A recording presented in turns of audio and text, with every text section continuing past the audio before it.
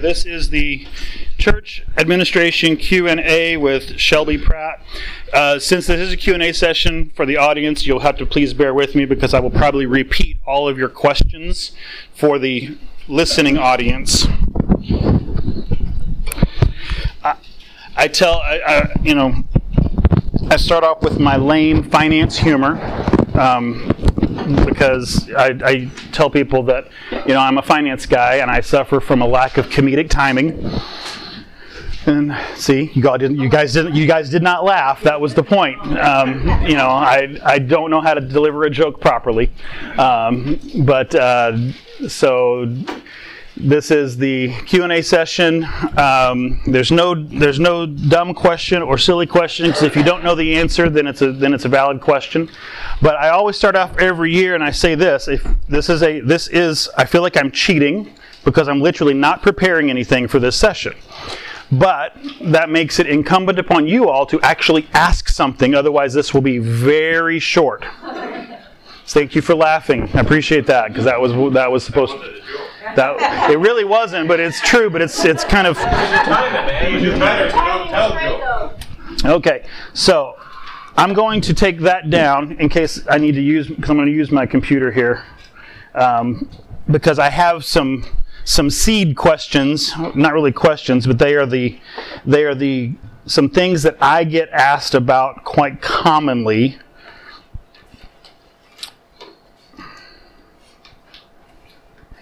Hello. And so I had these just in case nobody actually asked anything, because what commonly happens in this particular session is as soon as somebody does ask a question, it will then get people thinking a little bit and they will start asking questions. I think Jody's a glutton for punishment. She comes to my session almost every year. And Deb too. Deb comes as well. I have a few business cards. I will ask you to be gentle and not abuse it, because I get phone calls and emails and questions all the time. I'm happy to do that, but I'm also in audit season, so it's like right now, but I will do my best to get back with you if I possibly can, or I'll let you know it's going to be a little bit. Because I love helping our churches. That's why I do this session, and that's why I specifically do a session that's just about Q&A. I have a little presentation that when one of our area presbyters asks me to come to do a presentation for his area, I will have it ready in case nobody asks any questions. And I tell him, I said, here's the thing, I have a little presentation. I could listen to myself talk for an hour, but I would much rather answer your questions, because if I answer your questions, then I'm most likely going to help another church that has the same question that just didn't know how to ask it. And I would much prefer to know that I'm actually helping a church than just listening to myself talk. So that's why I love this session, because these are issues that you guys are all dealing with. And so if I can help answer those, again, I know that's going to help you guys as well as probably another church with those same questions. So, okay, my pastor keeps losing his receipts. And I know we have at least one senior pastor in here, so we're going to pick on Harry for the entire session. We have, my favorite to pick on is youth pastors.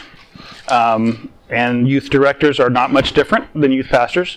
I have found, he's no longer our DYD, so I can say, and hopefully he won't listen to this session afterwards, that there were many, many times that I asked Pastor John and Pastor Jim if I could take away Tom Grote's credit card. They never allowed me to, but I really, really, really, really wanted to. Because I felt like if I was forcing him to submit a reimbursement for everything, he would be much more diligent in providing those receipts. Okay, so my pastor keeps losing his receipts. Is it okay to refund him based on his word? Technically, yes. If it is less than $75. If it is less than $75, but there still must be a written substantiation. So he or she will have to actually write down via email or on an actual voucher request, whatever you use in your environment, to write down the same things. And since we're talking about, and the other question has to do with accountable reimbursement policy, so let me give you the 5 W's of every reimbursement or company paid expense that's on a voucher. Who, what, when, where, and why. Everything that your church reimburses to an individual or pays directly, like on a corporate credit card, or to Sam's Club or Costco or Lowe's or Home Depot, you must satisfy the 5 W's. But if you heard those 5 that I just mentioned, 3 of those things are on every receipt that gets turned in.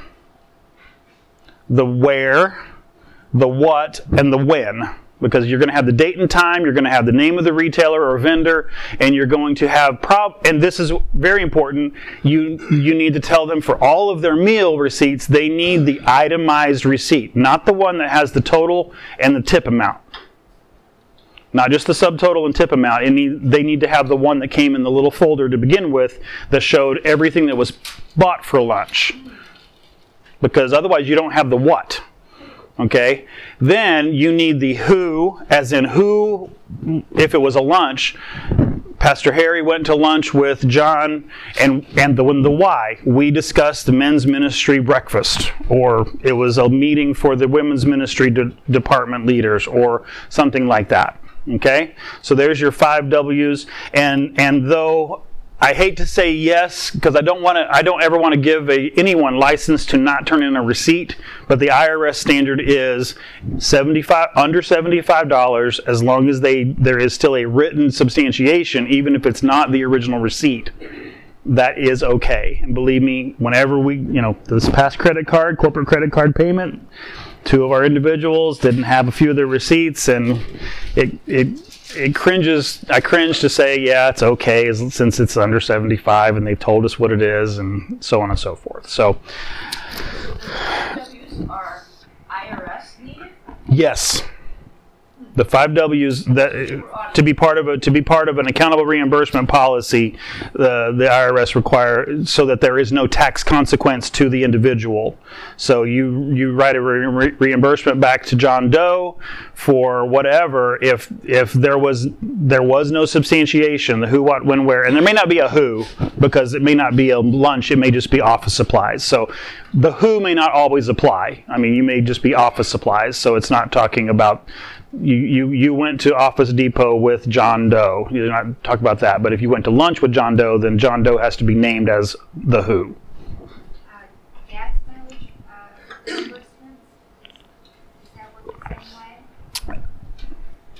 Yeah. The only exception, now, again, as with all things IRS, there are always exceptions.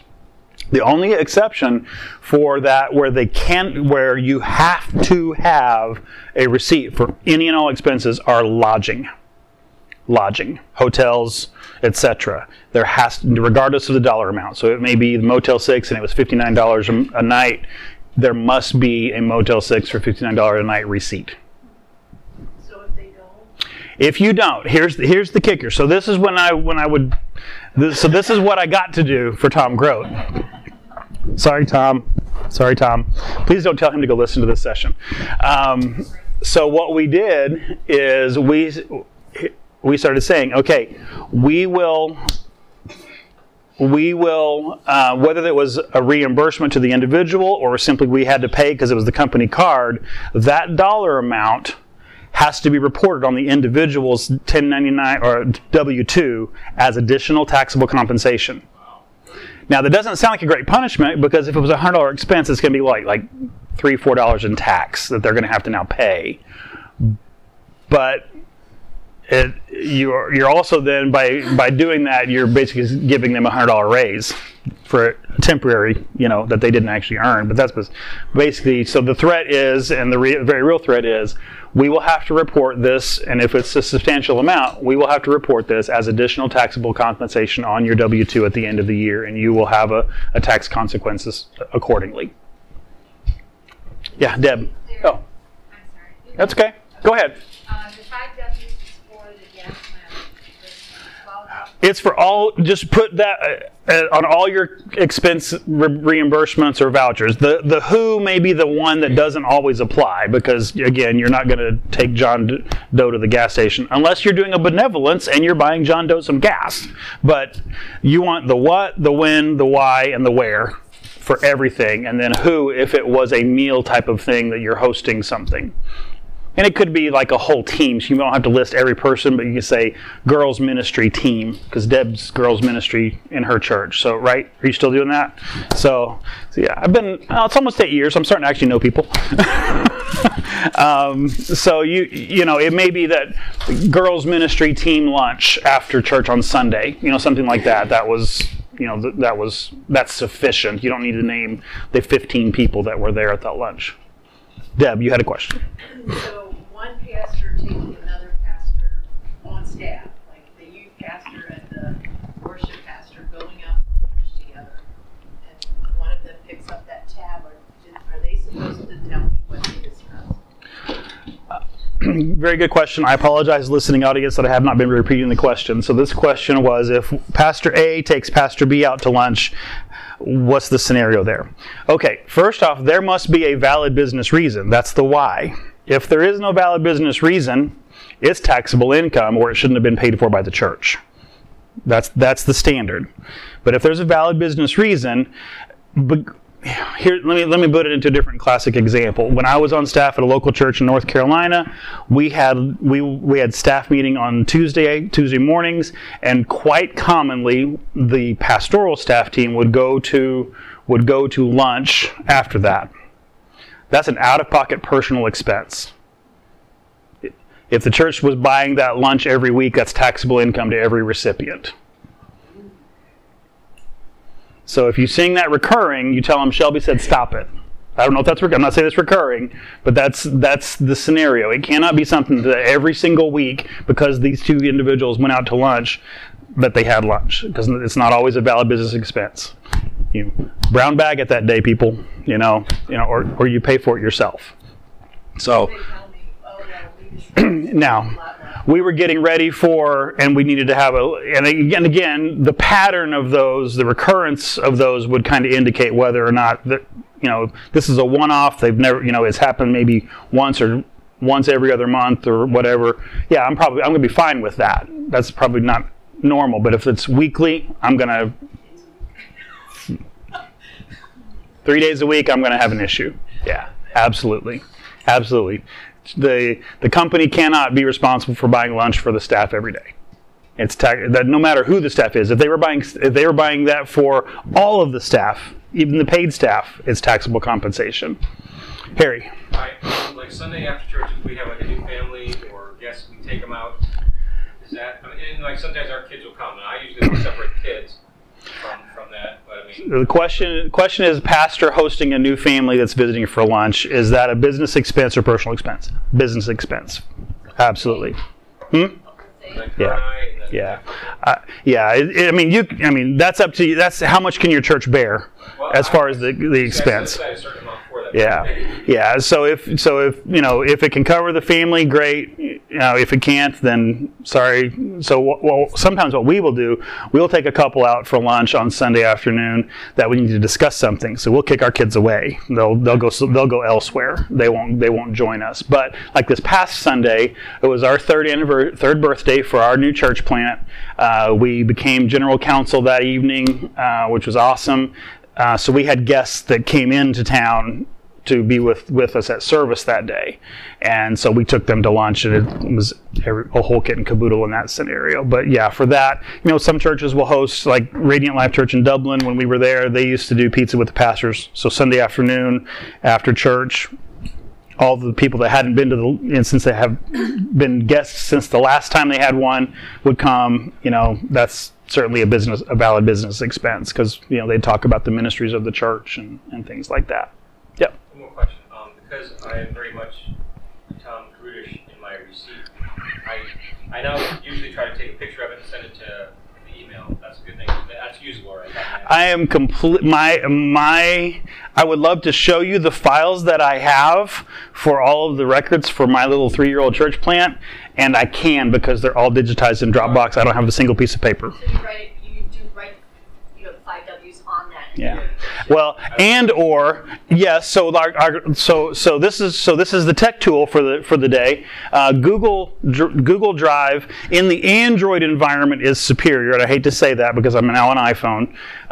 But the Android app for Google Drive actually has a scan function, so it's built in native. You can tell it, okay, I want to create a scan scenario that always saves into this folder. So what I have done for all of our staff that have one of our church debit cards is I've created an individual folder for each of them, and so when they scan and there are scan apps in the iPhone world, so you can still do it there, but it takes another step.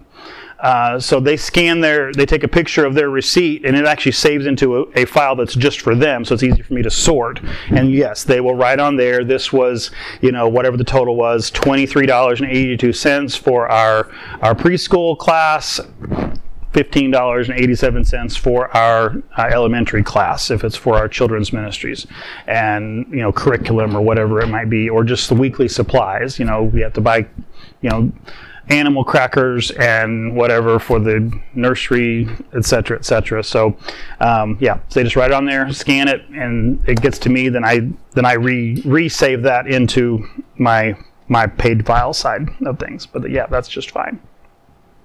Ken? If a staff person takes a person or family to lunch, or let's say another person, and just cause a ministry meeting, is that sufficient? Is a pastor taking someone in the church to lunch, calling it a ministry meeting, sufficient? For me, I guess it's going to be a matter of is that person involved in the ministry that they're talking about, for one. But I flip that around. Let's go positive on that side. We actually encourage our people. I don't know if you've ever heard, and I'm probably not the best at this, but I don't know if you've ever heard the acronym BELLS. Bless, Eat, Learn, SS or LLS, and part of that is actually taking people purposefully for relational reasons to lunch, to eat with them. Now, we don't always want that to be a church expense, but that could be. Yeah, I wasn't questioning whether it was a bell at lunch. I'm just questioning documentation. Yeah, I don't think they need to give you. I would say, like, if it's youth ministry meeting, that's fine, if that's what it is. But it probably would help to have a little bit more. The more I can, the better. In my case, I don't have a clue who that person was, so I don't know what. It might be better, especially even if it was what the nature of it is. Like, okay, we're talking. It was a youth ministries meeting regarding we were changing. We have a new curriculum, and so or whatever. Just something else that gave you a little bit more detail, so that if the youth pastor came back and wanted to know what was the nature of that expense, there'd be something else to go with it. And that doesn't all have to be in the church books. It could be a separate record confidential record or something that they keep and just reference to the confidential. Yeah, I suppose. It's kind of like when we do meeting minutes for various things, we refer to another document that if we need to go reference. Yeah, I suppose you could do it that way. Yeah. Any other questions? Any new questions? Different topic. Yeah. When a pastor takes his family to the Ohio Ministry Network conference or whatever at Kalahari, how would you build a case for paying, the church pays for the whole family? How do you... How would I build a case for the church paying for the entire family to attend ministers' retreat? Number one, and this is not to be flippant at all, but for me, that's not a question, because my children are every bit as much and I'm not questioning that part. I'm just saying how you justify it. I would just say again, the approval of that would probably go back to your board treatment of that.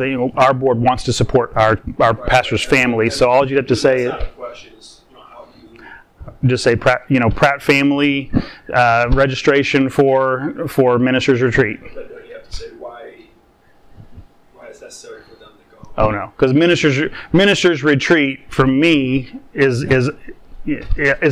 enough of an umbrella for me, and Self-care.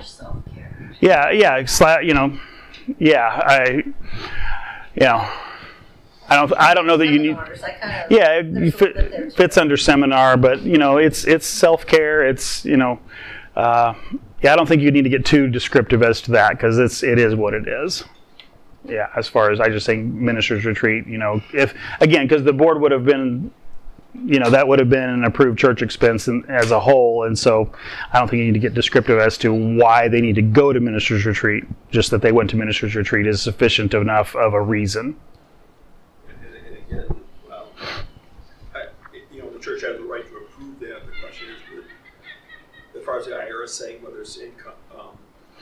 Oh, with the IRS question the validity? No. At that point in time, if the IRS did question the validity of a business expense, then at that point in time, they would pull out whatever justification the church would have, and it wouldn't necessarily have to be written or anything on the records themselves. I don't think you need to worry about that too much, because the chance of the reality is the chance of the IRS ever becoming aware of that is very, very slim, because there's not many ways that the church could be reviewed by the IRS. That typically can only happen if there's actually ever a payroll audit that was done to determine, and then if there was something found incorrect in the payroll world, then that might broaden the examination a bit. But for them to come to the church for a payroll audit, you're most likely meaning that the minister was audited in the first place, and then there was a question there, and so they're going to start backtracking. So it's a very rare possibility of that being an issue in my mind.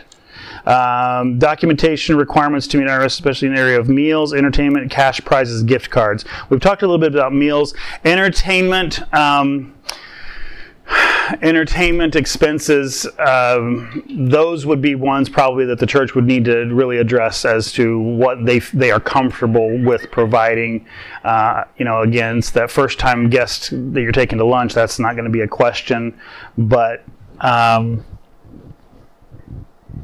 you're probably not going to do like I got invited just recently from a corporate vendor, not a nonprofit vendor, but from a corporate vendor, to go to Top Golf in Columbus for a tech symposium, and I'm like, okay, because they're wanting to sell get my business, but I can't see me taking someone to Top Golf in Columbus and justifying that as a valid business expense.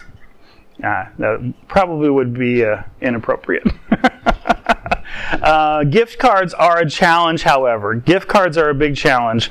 It depends on it depends on the purpose, I guess, the end recipient of the gift card. We addressed this a while back. I won't give you the whole story in our office, but we addressed it a while back because we were giving gift cards a lot for people that would volunteer at the office. As soon as you give a gift card for volunteering, guess what? It's not volunteering anymore. And so we said, you know what? If we're going to ask people to come in and serve us in some capacity, we're going to just pay them. And it's just, that's the reality, because we have to be legal for tax purposes. And so in that regard, the gift cards went away. Now, if you're having your October Fall Festival, or we call it Candy Palooza at our church, and if a gift card is a prize that you have as a drawing or best costume award or whatever it might be, well, that's totally different, because you're not giving that gift card as for services rendered in any way. It's just they came to your event and it was a prize. That's going to be a business expense attached to that event, but it's not going to be something other than, as far as how you would substantiate the purchase of the gift cards. You would say, we bought 2 $50 gift cards for door prizes for our big event. I don't even know that you'd have to worry about who actually received those, although if you had that information it might be handy, but it's not the same, because it's not a pay compensation type of thing. Yeah. So to clarify that, like if we had a lady that volunteered to do our children's program at Yep. church, Yep. And at the end, Pastor said, "Give her a gift basket," and a card to say thank you. And is that kind of the same thing? Is that not the same thing as a? Gift basket is, in my mind, is a little different scenario, because though there was it was $24.95. Yes, you can identify that, but that would be what would be classified as a de minimis fringe benefit. Something de minimis. It's Latin for minimal. And so let me pull it out of that specific example to give you a different example. When I was a kid, he worked for this factory that built in Oklahoma they built submersible, as an underground, not underwater, but underground pumping equipment, because it's oil industry. And every year they gave every employee a ham for Christmas. So they did not put the cost of that ham on 300 people, 500 people, I don't even know how many worked there at the time, on their W-2 at the end of the year, because it was too much work for the payer institution to try to track down how much each person got the benefit of. Even though this is a solo individual, you can kind of clearly identify that you're giving a gift in kind. You're not giving something that has exact cash value. A gift card has $25 in cash value, or $50 in cash value, or $100, etc. And in that environment, you're basically giving cash. Whereas you have given a gift basket. If you wanted to, like my wife, really happy, I go to Kroger and I get her the candy bouquet that has Reese's and Snickers and all that kind of stuff. And Harry's talking, yeah, that's right. So that's that kind of thing, you can give that kind of gift and not have to worry about it. But it's when you're giving something that has easily identifiable cash value, that's when it has to have a tax consequence to it in some way. Yes, sir. I didn't catch your name. Business Art. Businesses used to have an out-of-pocket cash amount that they could do that fell underneath all of this reporting stuff. Petty cash. Yeah. Oh, well, no, because even does petty cash, does it fall under these same requirements or not? Yeah, they really do fall under the same requirements, because when someone gets reimbursed out of that, they're being given cash, and you know exactly how much you gave them. So if they cannot substantiate that they spent $51.32 at Lowe's, then that's taxable income to them in that scenario. But if they provide you the receipt for that purchase at Lowe's, and typically in a petty cash environment, there'll be like a slip where they kind of write down the explanation for what the purchase was, attach that to the receipt that was from the sale, and then that's the substantiation that's required to keep that from being taxable income to them. Yeah. Harry? This year, 2 years ago, I started using a thing called Mile IQ, just because I wanted to try my mileage better and what business what wasn't. This year, though, we didn't need to calculate taxes or difference in the way you do the taxes, because we didn't need our mileage this year, which was kind of, I didn't know why. I'm like, well, you've asked for it for every year the last 17 years. And this year, you didn't need my mileage. Okay. Yeah. Why was Harry's mileage log not valuable to him for his 2018 taxes? Is that a fair assessment? Yes. It's because of the Jobs and Taxes, or Taxes and Jobs Act, whatever, that went into effect at the beginning of this year, of 2018. So if you who has not yet done their taxes for 2018, and I'm my hands up for both me and my daughter, because she's hopeless too. So when you do your taxes this year, if you were not already aware, they have eliminated all personal exemptions, effective January 1st of 2018. But they doubled the standard deduction. So that's how it impacts you most directly. But then they also eliminated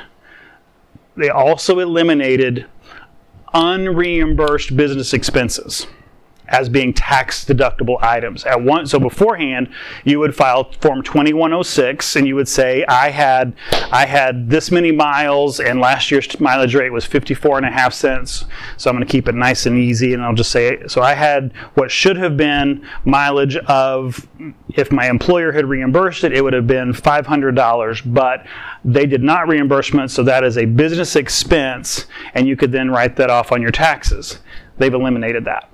So that's why you want to have the accountable reimbursement plan in place so that you can submit that mileage to your employer, and the employer can then reimburse that without tax consequence. There is no tax consequence for properly substantiated. So I'm assuming by what you were saying is that you did not get reimbursed by the church for your mileage. So now, so if that's going to continue, meaning that the church is not in a position of reimbursing your mileage, then it may be worthwhile to look at readjusting your overall compensation package so that you could have some business expense in there that you could submit those miles and get reimbursed, and therefore would not be subject to taxes. So that's the way to work around that. So let's say if 500 maybe is a pretty good guess, or 1,000, whatever it might be, then say, okay, instead of paying me $39,000, give me $38,000, and keep $1,000 aside so I can submit for mileage reimbursements. And then you can, now, if you don't use it, you would lose it unless they wrote you another check and you had to pay taxes on whatever that dollar amount was.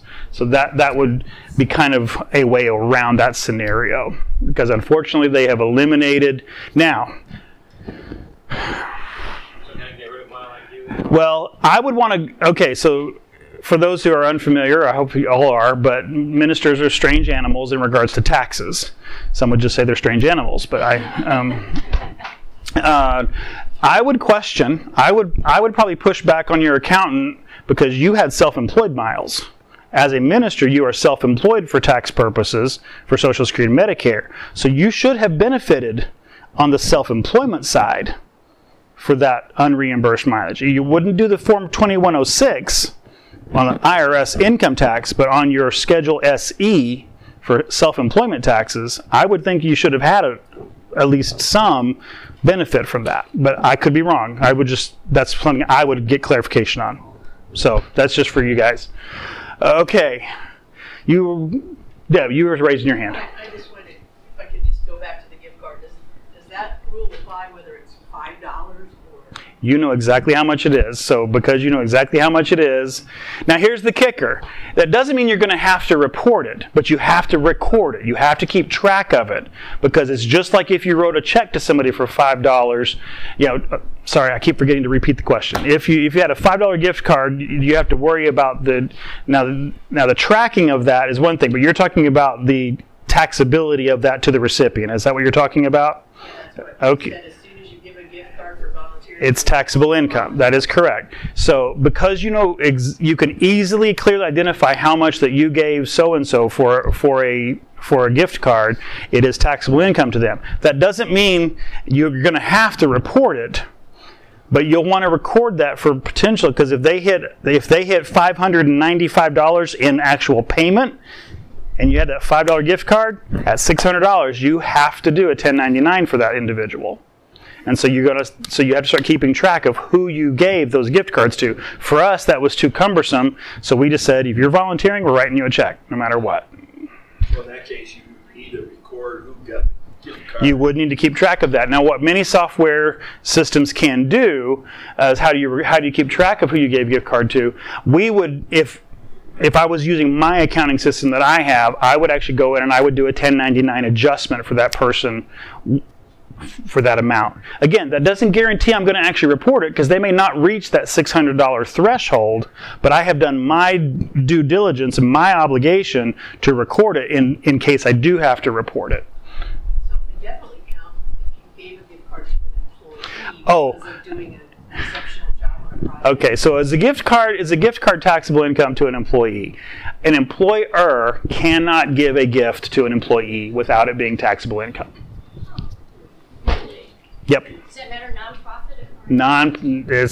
No employer can give an employee, and so this was another challenge for us, because we learned something new in this process, is that we learned that if you are a family member of an employee, you cannot do it without it being taxable income, because it's for tax purposes. It's especially a married couple, they're one and the same pretty much. So that's not exactly what it was. We learned that an employee's family member cannot volunteer for the church. without it being taxable income. If there's going to be, unless they don't get anything, unless you're absolutely not going to pay them anything, they can give their time there, yes. But if there's, we're having a group of people that are coming in to help us with this big, massive mailing, and my wife comes in, which she wouldn't do that because she's probably working somewhere else, but she comes in, her time, she can't volunteer that time like everybody else could. I'm saying that wrong. It doesn't matter the situation. She can't volunteer. Yeah, even if she's not taking anything. Because of the relationship she has with me. Now, in the church environment, they'd be a little different because we're a corporate office environment as much or more than we are a church environment. And churches, and it would also depend on, are they doing work inside? We run across this with our own employees of, could some of our support staff volunteer to work at our events? And we actually determined that no, depending on the event, if it's one of like this event here, which we consider like a general event, a large scale event, none of our employees can volunteer to work at this event because they all benefit from it through their employment in some way. They get paid. So we have to juggle the work schedules. If they're working today, if they're here working, if they're just here attending, that's a different story. But if they're here working, they've had to take a day off earlier in the week. So we don't have to pay them for their time today. Otherwise we'd be hitting overtime. Yeah, it's kind of crazy. That wouldn't apply to if they're clergy. That does not apply to clergy. That is correct. Clergy have an exception in regards to overtime hours and things like that. That is correct. So it does not apply to clergy at all. But I'm just talking like our support staff who are non-clergy. Because the reason for that, for the benefit of the recording, is that clergy are considered management level. They are exempt from overtime, et cetera, et cetera. Rhonda. I don't know if it matters if you're in a nonprofit or not. Giving to 403B for contributions, does it matter whether you're single or married? Is it 24 over the age of 50? Can you make up for the retirement by going $24,000 each? The question is, for 403B, if you're over 50, can you do catch-up contributions? Yes, I don't know what 24,000 may be the cumulative amount. I don't know what the total is. But in regards to 401k or 403b contributions, there is the standard employee deferral. But then if you are 50 plus, there is a catch-up contribution provision that allows you to do another $5,000 or maybe even $6,000 more on top of the standard. So I think you might be right at 24 because I think the standard contribution is 18 and the catch-up is 6, I think. But oh yeah, it's whoever has of their own 403b and has earned income from which they could put funds into it. Correct. Yeah, because those are individual accounts. There's not a commingling of Harry and Rhonda's 403bs. There's Harry's and there's Rhonda's, and so they each have separate contribution limits. Yep, absolutely. Yes. My question is kind of outside this, but That's okay. okay.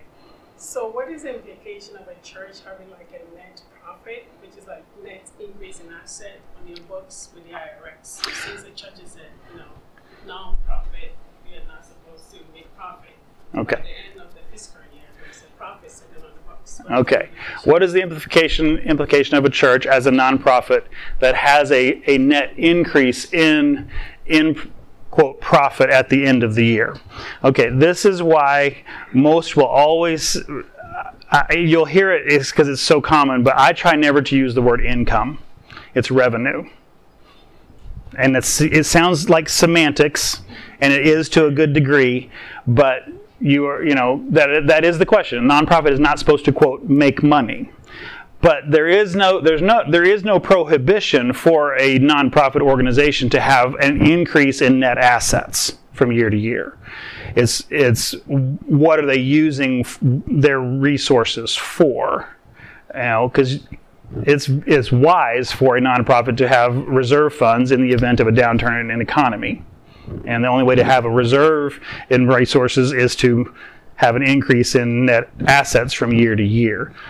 So there's not a prohibition against that. Now, if we're talking, a nonprofit that's having an increase of, a few $1 million every year, yeah, there's probably something going on there that probably needs to be looked at. But are they still paying reasonable compensation? Are they they're not paying somebody way too much in comparison to the economy?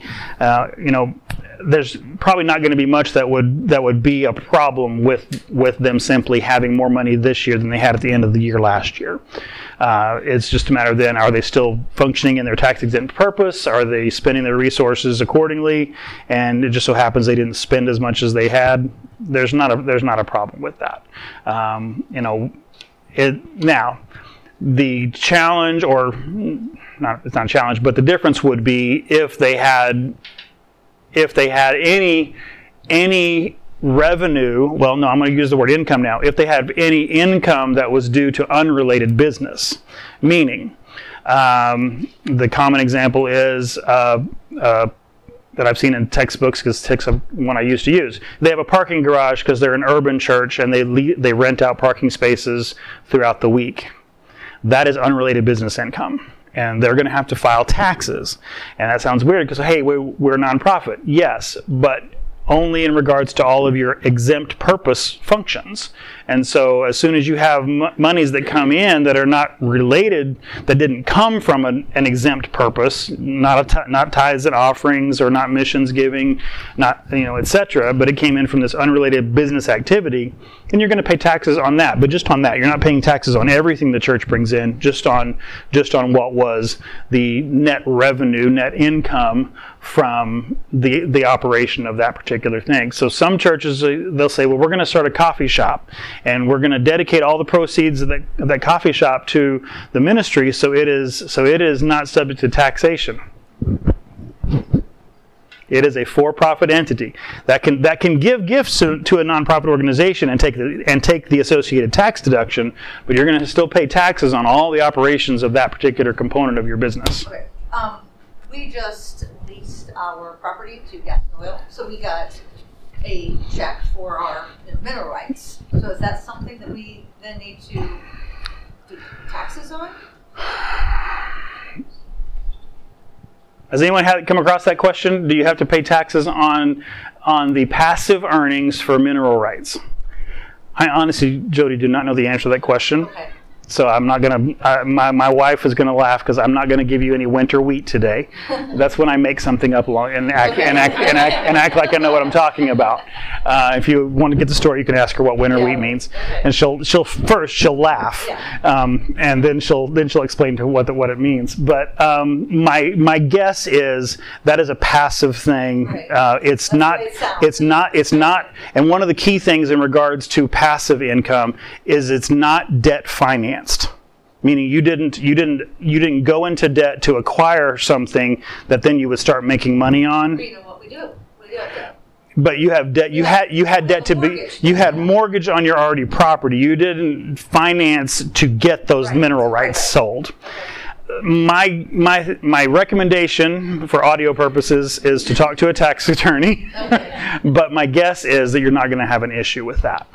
Oh. We've looked at that because we were hoping it was going to go far enough to the west that Heartland was going to benefit from some of that, but it hasn't. It stopped short, about a county short, unfortunately. If you'd like rent out your parsonage or something like that, yeah, that would definitely. Renting out your part, so because at that point in time it's no longer a parsonage; it's a church-owned property that has rental income. That's now that's a great example though, because that's not an uncommon scenario of a church that rents out what's no longer being used as a parsonage by the church.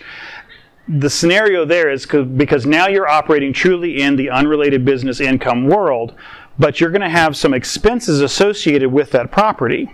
So just big numbers here. Let's say you bring in $10,000 a year in rent on a church property, but your property tax bill is $3,000. Well, you just reduced your income by $3,000. So your taxes, so your taxes start at the $7,000. Well, then we also had insurance on that property, so then that's going to come off there. This is because I've got a rental property that I know from North Carolina that I am about to hopefully sell. That you're also going to have depreciation. That's an expense, and you may end up negating all of the income, even if it's just on paper. You may not, like your taxes, your property taxes, your insurance, that's a dollar amount you're spending, but the depreciation is not really money you're spending, but it comes off of that earnings, and so you may actually negate the entire unrelated business income simply because you've got enough overall expenses, so you won't have to worry about actually paying income taxes on that. It's possible. Yeah, Art. Back to the mineral rights. As long as that property is mortgaged, are the mineral rights affected because it's mortgaged? Does that change the way that that's looked at? Are the mineral rights affected by a mortgage on the property? I don't think so.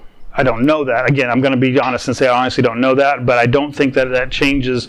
It's probably going to, if anything, probably how that might come into play is the mortgage holder is going to get first dibs if the owner defaults. And so then the mineral rights start going to the mortgage company that owns the mortgage. But only on default. Right, only in the event of default. That's the only scenario I can, off the top of my head, just think of. Yeah. Oh, I'm sorry. She started to raise her hand a couple of times, and I keep missing it. That's okay. Go ahead. Okay, sorry. With the church not required to file taxes, 990, when you have unrelated business income, are you then supposed to file taxes? So when you have the unrelated business income, there's a separate form called a Form 990T.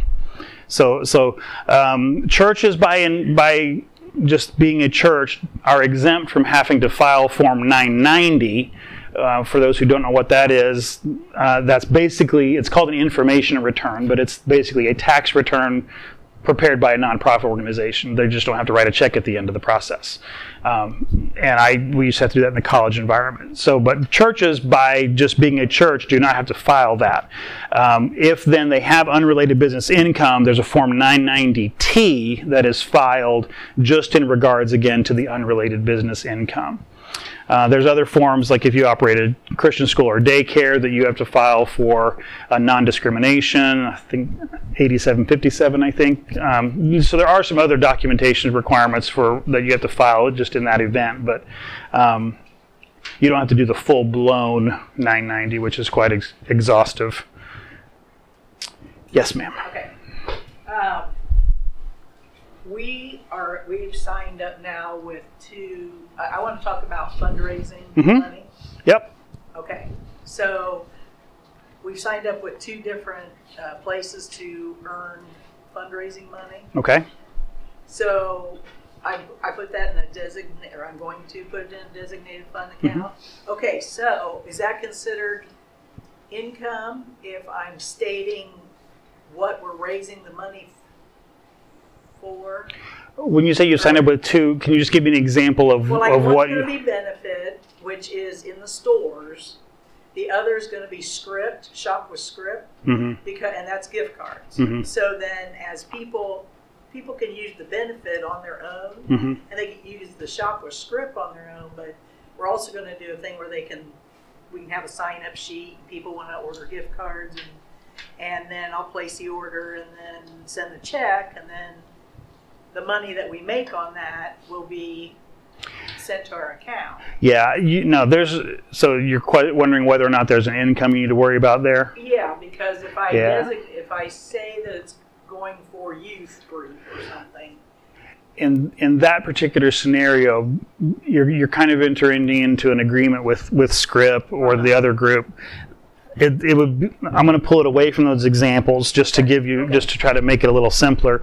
My daughter is on a competitive riding team, and they do a fundraiser. So Max and Irma's restaurant. Every year they go to Max and Irma's. Every year they go to Chipotle. Like, you go to a restaurant and you say, hey, do fundraising. Have your people come to us, and they set up a day. Basically what that is, that's going to end up being that entity writing you a check. Right. and they get their charitable deduction because they have made a charitable gift. Right. How you then allocate the resources, that was the church's decision to begin with. There's no issue there whatsoever. It's just they gave you cash, and you're going to report it as a cash gift back to that entity. Okay. So then how you track it is your decision. No problem at all. Okay. No problem at all. Because that's going to be all the time. Yeah, that's an ongoing. My kids' school does script. They the Radiant Life in Dublin, where we used to go when we were on staff, they do that quite a bit as well. So yeah, that's just their. Yeah, you're getting a piece of their profit that they're sending it to you as a donation. Tax revenue. You know, if you go to Costco and you can buy $100 worth of gift cards for $67 whatever dollars, they're basically giving you the money they could have made otherwise. Yeah. So it's you're getting that on the backside of things that way is all that is. Yeah.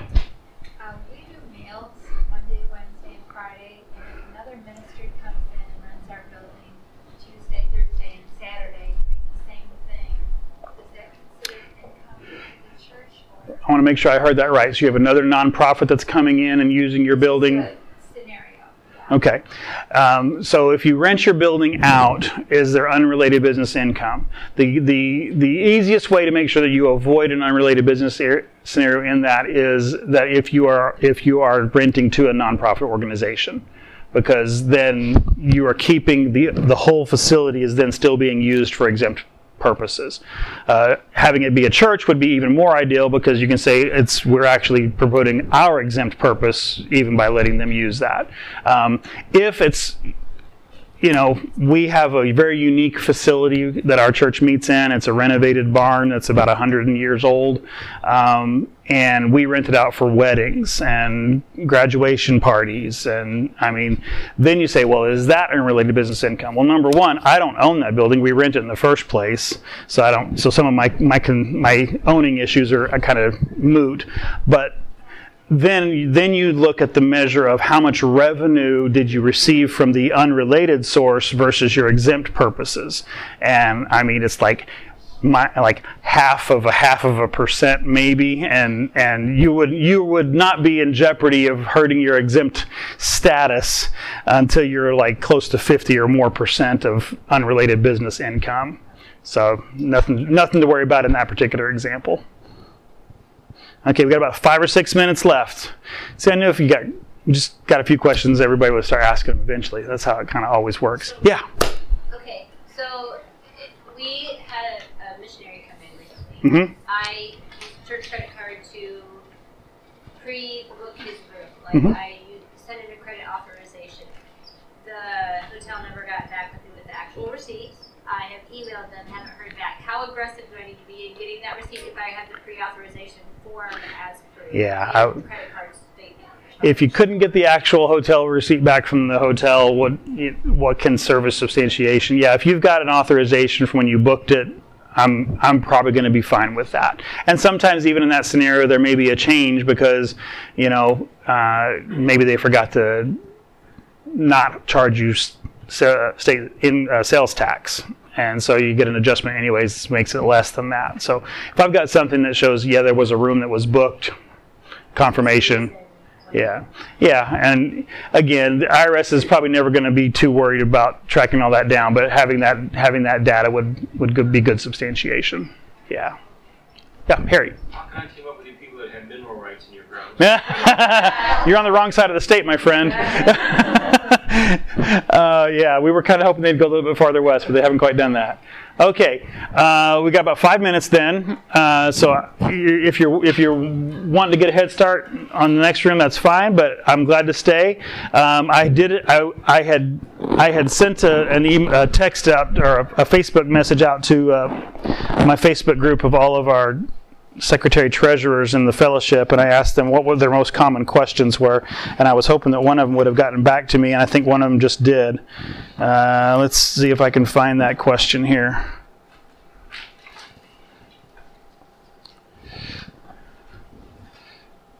Compliance and accounting.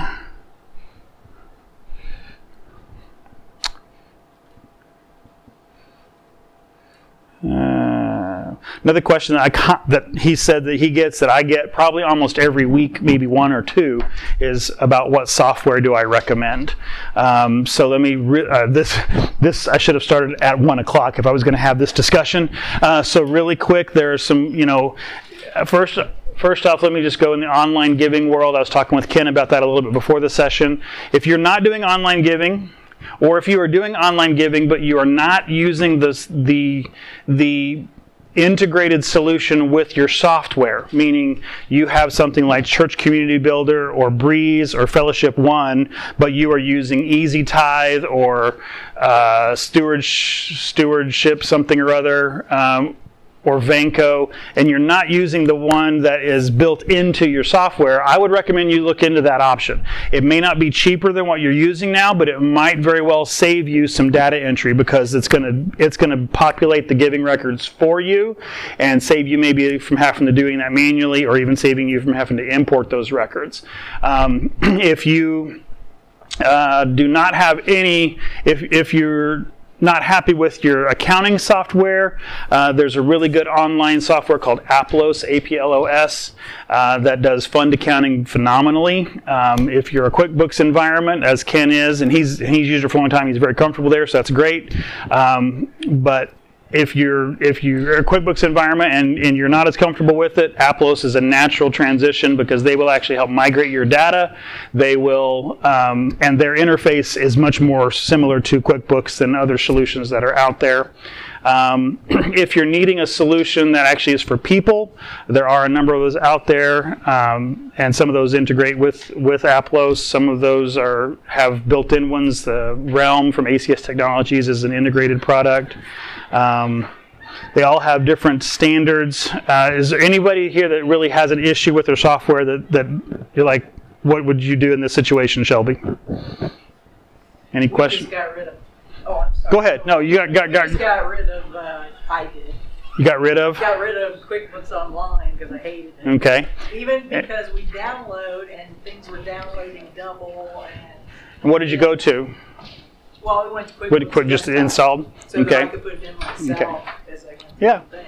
But I'm sure it's going to go to online eventually. The only, and QuickBooks, hear me, it can run a church wonderfully well. Unfortunately, even their nonprofit version does not come out of the box ready to run a church. And Joy is doing this at the back of the room. It does not come built to run fund accounting. But if you are interested in the contact that can help build your chart of accounts, because it's all about the initial building of your chart of accounts as whether or not QuickBooks can do church fund accounting. If you are interested in a contact that can make sure your chart of accounts is ready for that, I can just email me, and I can email you the contact information for Wisdom Over Wealth. Or you can just go to wisdomoverwealth.com, a colleague of mine from Massachusetts, that he will build your chart of accounts or rebuild your chart of accounts to make sure that in the QuickBooks environment, it's called classes.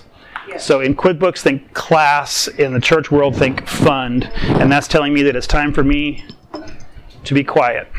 But Aplos does fund accounting like that, right out of the box. It's phenomenal software. And it's a natural transition for those that want to go from something else that they may not be happy with, because they can walk you through that. Aplos, aplos.com. It is the Greek word for simple. If you're not interested in making a change, but you still want some great information on fund accounting, on church accounting, aplos.com, bottom of the page, look for the word Academy. Also look for them on YouTube. They have a whole exhaustive library on YouTube that is free to anybody and everybody, regardless of whether you're a client. And yes, I like Aplos, in case you're wondering. Does Aplos have payroll abilities in it also? They have an integrated partner that they actually will help you get set up with called Gusto. I've never used Gusto. I use a company called Ministry Works, which is from Brotherhood Mutual. The nice thing about Aplos is the memorized transaction or the ease of duplicating a previous transaction. So I use Ministry Works and Aplos, and so when I get the report from payroll, all I have to do is go back to the last entry and click duplicate. duplicate, change whatever pennies got rounded, and post it. It's very simple. So you don't have to, so they do have payroll, but if you're looking for a payroll solution, I would encourage MinistryWorks only because, as the name suggests, they work with ministries exclusively. And so they know how to do housing allowance right out of the box. They know how to do, if your church provides self-employment assistance to your ministers, as some churches do, they know how to help track all that. But Gusto is an integrated partner with Aplos. I might even think that they may be owned by Aplos. I'm not positive there.